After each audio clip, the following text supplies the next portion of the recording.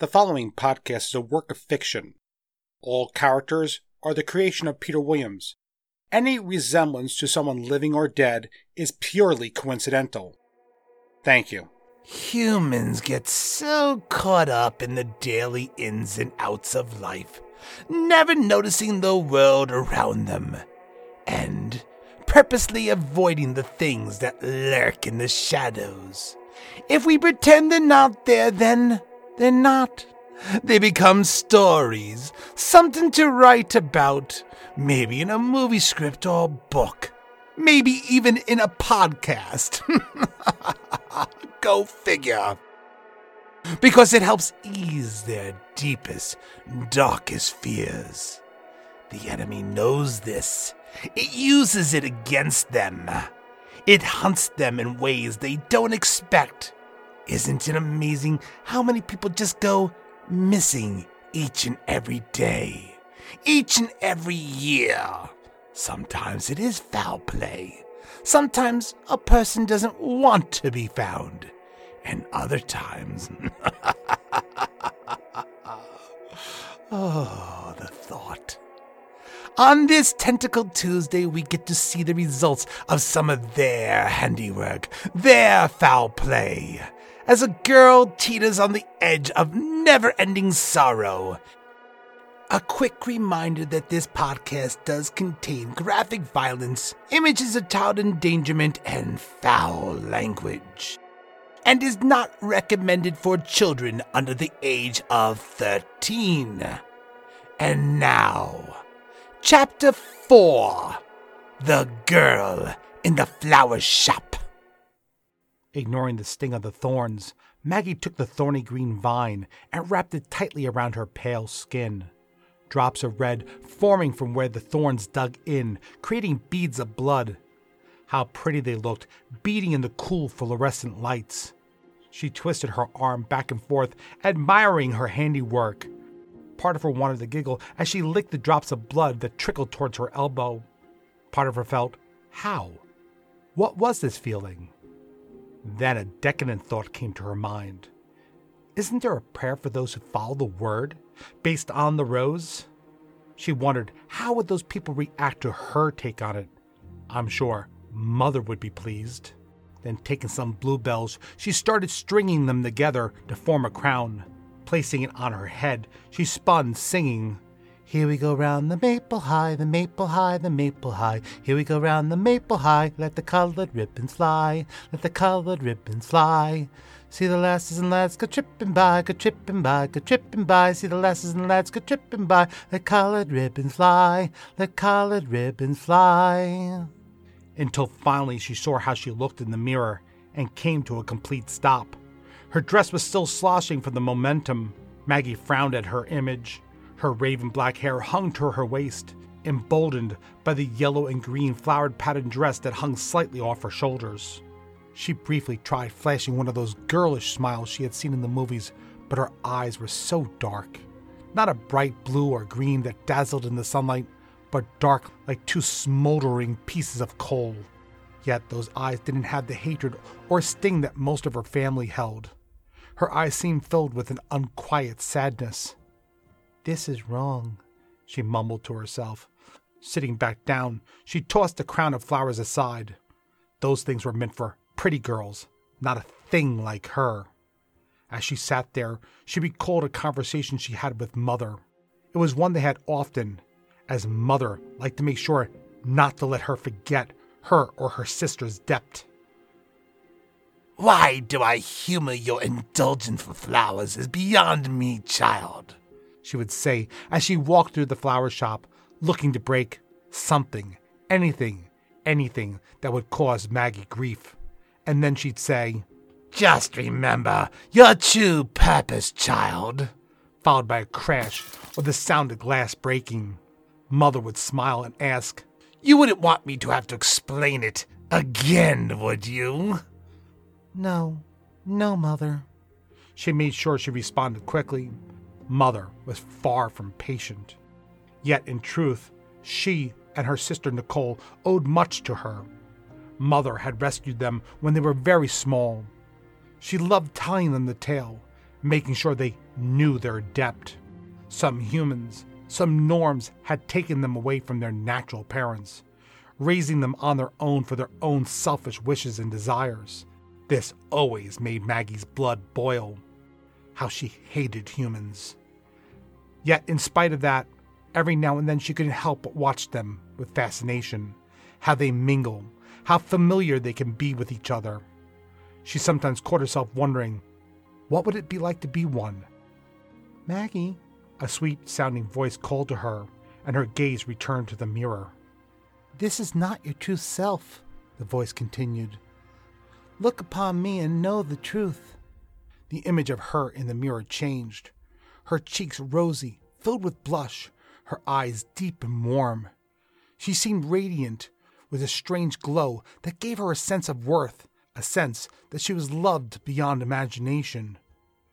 From that, anger, not confusion, rose up from inside her, and she screamed at the image. No! No, that isn't true! I could never be so beautiful, so warm! It made her feel sick. What a horrible lie. Things like her are not capable of being loved or loving. No, they were tools. Tools to be used in his service. She yelled at the image a second time. Liar! Tossing the remnants of stems and twine at it, leaving a mark on the glass. Realizing what she had done a second too late, she gasped and then felt instant relief that she hadn't broken it. If she had, her punishment. She didn't want to even begin to think what Mother would have done. She quickly got up and began to polish the smudge off with a rag lying on the table. As she did, the mirror lost its reflection, and an ambient dark glow illuminated the glass. That only meant one thing. She was coming.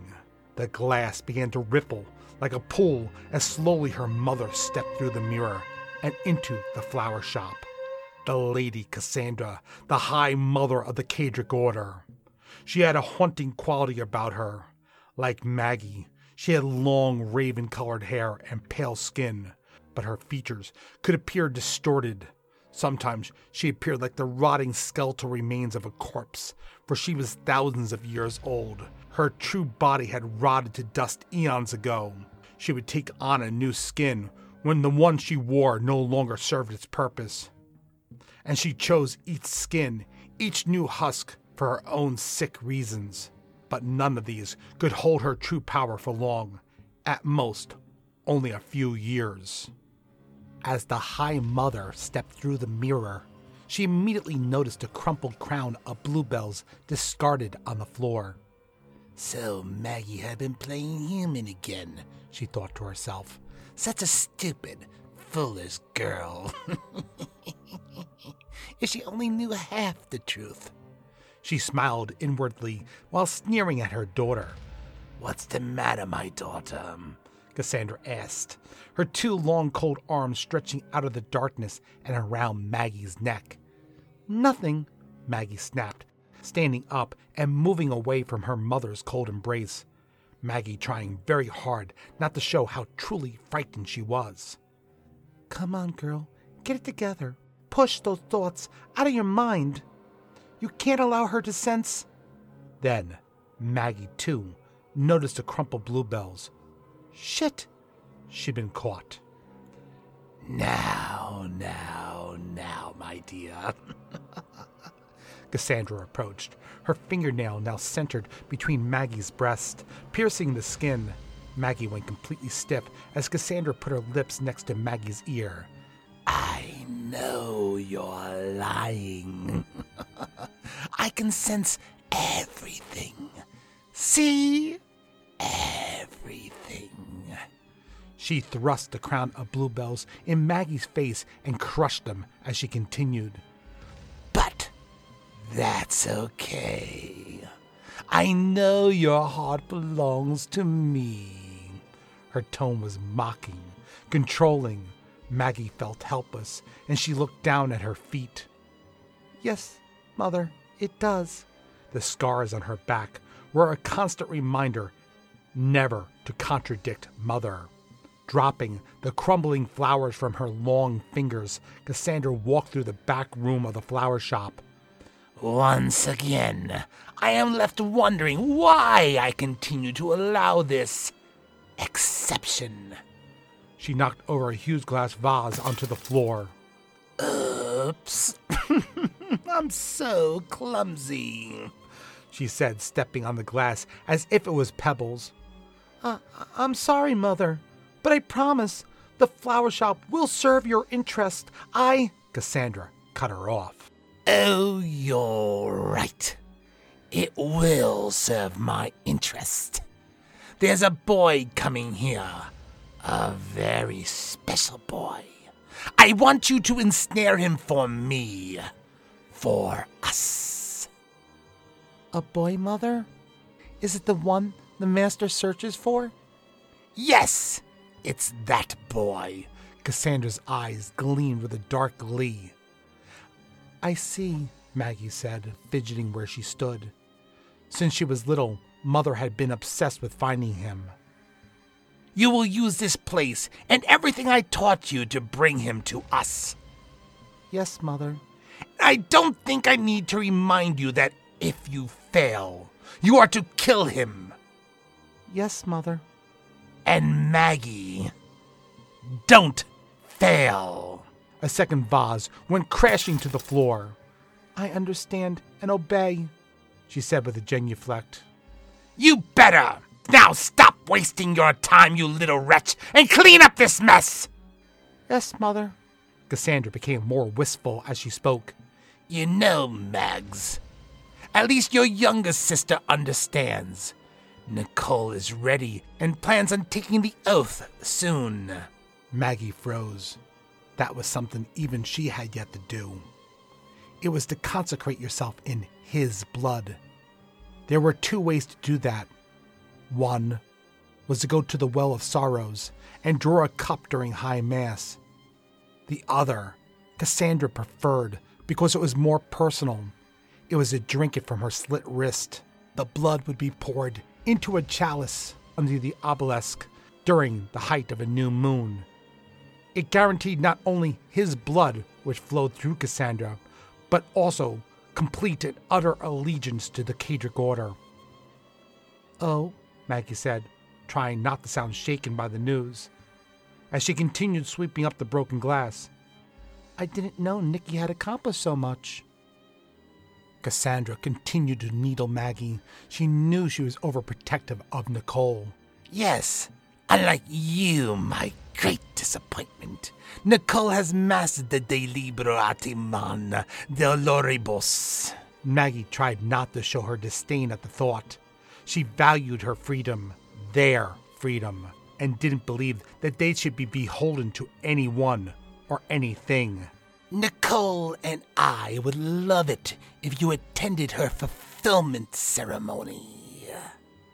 Maggie curtsied and replied with the best convincing lies she could muster up. And I would be honored to do so. When are you planning for it? The next new moon, my dear.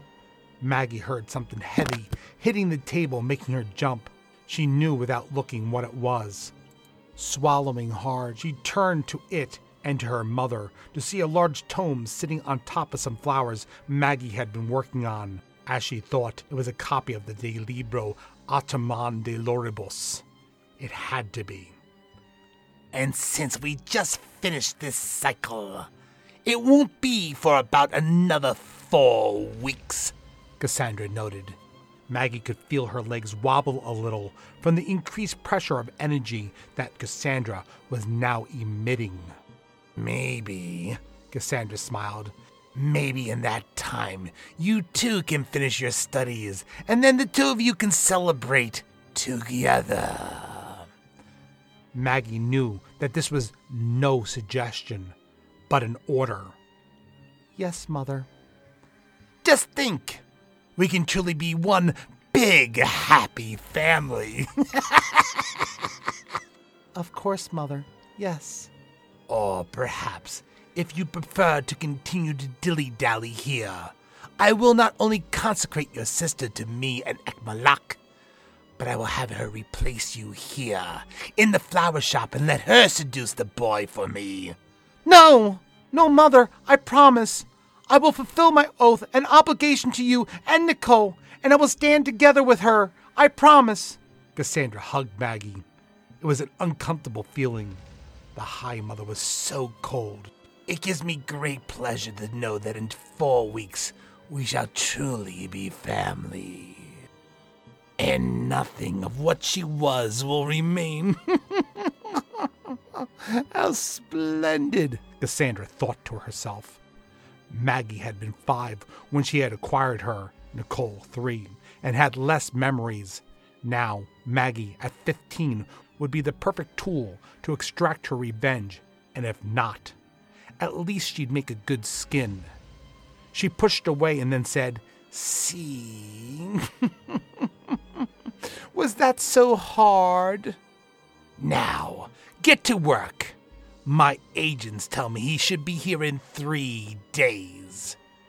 Maggie genuflected again. Yes, Mother.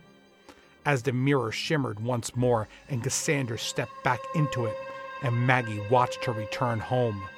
Maggie nearly collapsed back into the chair, hot, wet tears streaking her face. 4 weeks. She would have liked to have kept the flower shop, to continue the human facade. But to join the Chaedric Order meant to live in complete darkness, to hunt the anointed ones. Jonah was to be her first kill, or at least assist. 4 weeks. Perhaps, if I do a good job, Mother will let me keep the flower shop. She will see just how useful it can be. This thought cheered her up a little bit as she walked over to the giant leather-bound book. It appeared to be almost a void unto itself. She opened the grimoire and shuddered. It had such an odd feel to it. It should feel natural, as if part of herself, her own existence. Yet, something deep inside her always made her wary of its knowledge. She flipped through the pages and stopped at a page her mother intended her to see. A dagger sat in the middle of it. This dagger was meant for sacrifice. Long, black and cruel, curled in an unusual way, like a snake or tentacle. She picked it up and held it under the lights. An ancient writing could be seen along its edge. She couldn't read most of it, only one word. It said, EkMalach, the fallen one, the one they had pledged to, the one who all came to fall at his burning side in the dark of the waste. The dagger whispered to her, "Fulfill your promises and be one with me." Maggie put it down and closed the book and her eyes. She wondered about the boy.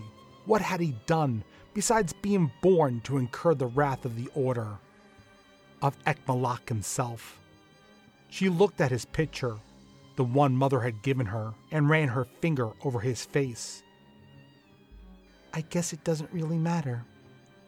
This boy Jonah will turn or die. And all this must be done by her hand. A storm brings about a memory filled with warmth and sorrow.